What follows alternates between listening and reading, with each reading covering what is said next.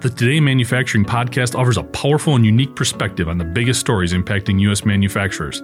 Anna Wells, David Manti, and Jeff Ranke apply their experience as editors of industry-leading brands Manufacturing.net and Industrial Equipment News in providing in-depth analysis of the latest headlines. Their insight, along with a mix of humor and human interest, makes Today in Manufacturing a go-to source. Keep pace with supply chain challenges, electric vehicle developments, labor struggles, robotics, and more by listening, downloading, and subscribing to the Today in Manufacturing podcast.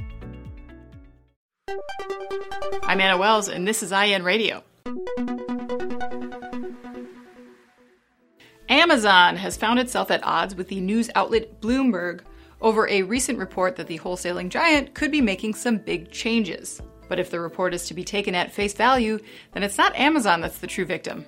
It's small and medium-sized manufacturers. That's because Bloomberg is contending that Amazon is on the verge of a massive supplier purge. According to the report, the company is looking to streamline costs by halting bulk orders from thousands of its smaller suppliers in order to focus wholesale purchasing on major brands. And while this doesn't mean the moms and pops lose access to the Amazon customer base, it does mean that they need to transition from selling large quantities to Amazon itself to selling items one by one to Amazon's living, breathing customers on the company's marketplace. This accomplishes a few things for Amazon, according to Bloomberg.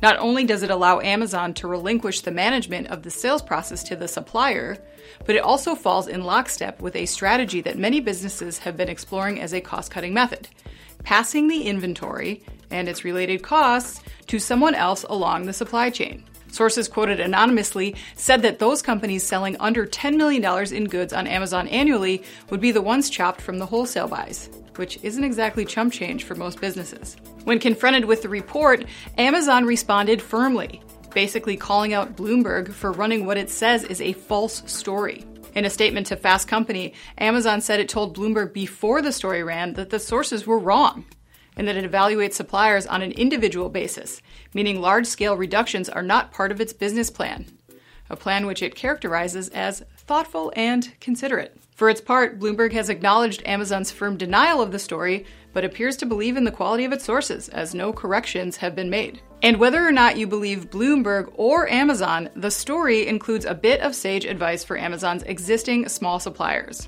Prepare if you can. It can take up to 120 days to shift from an Amazon wholesale supplier to a marketplace seller, according to Anderson Salgado, CEO of Trisbell, a consulting firm that helps people sell products on Amazon. He adds that smaller Amazon vendors should prepare now by learning how to sell on Amazon's marketplace to make the transition more smooth. I'm Anna Wells, and this is IEN Radio.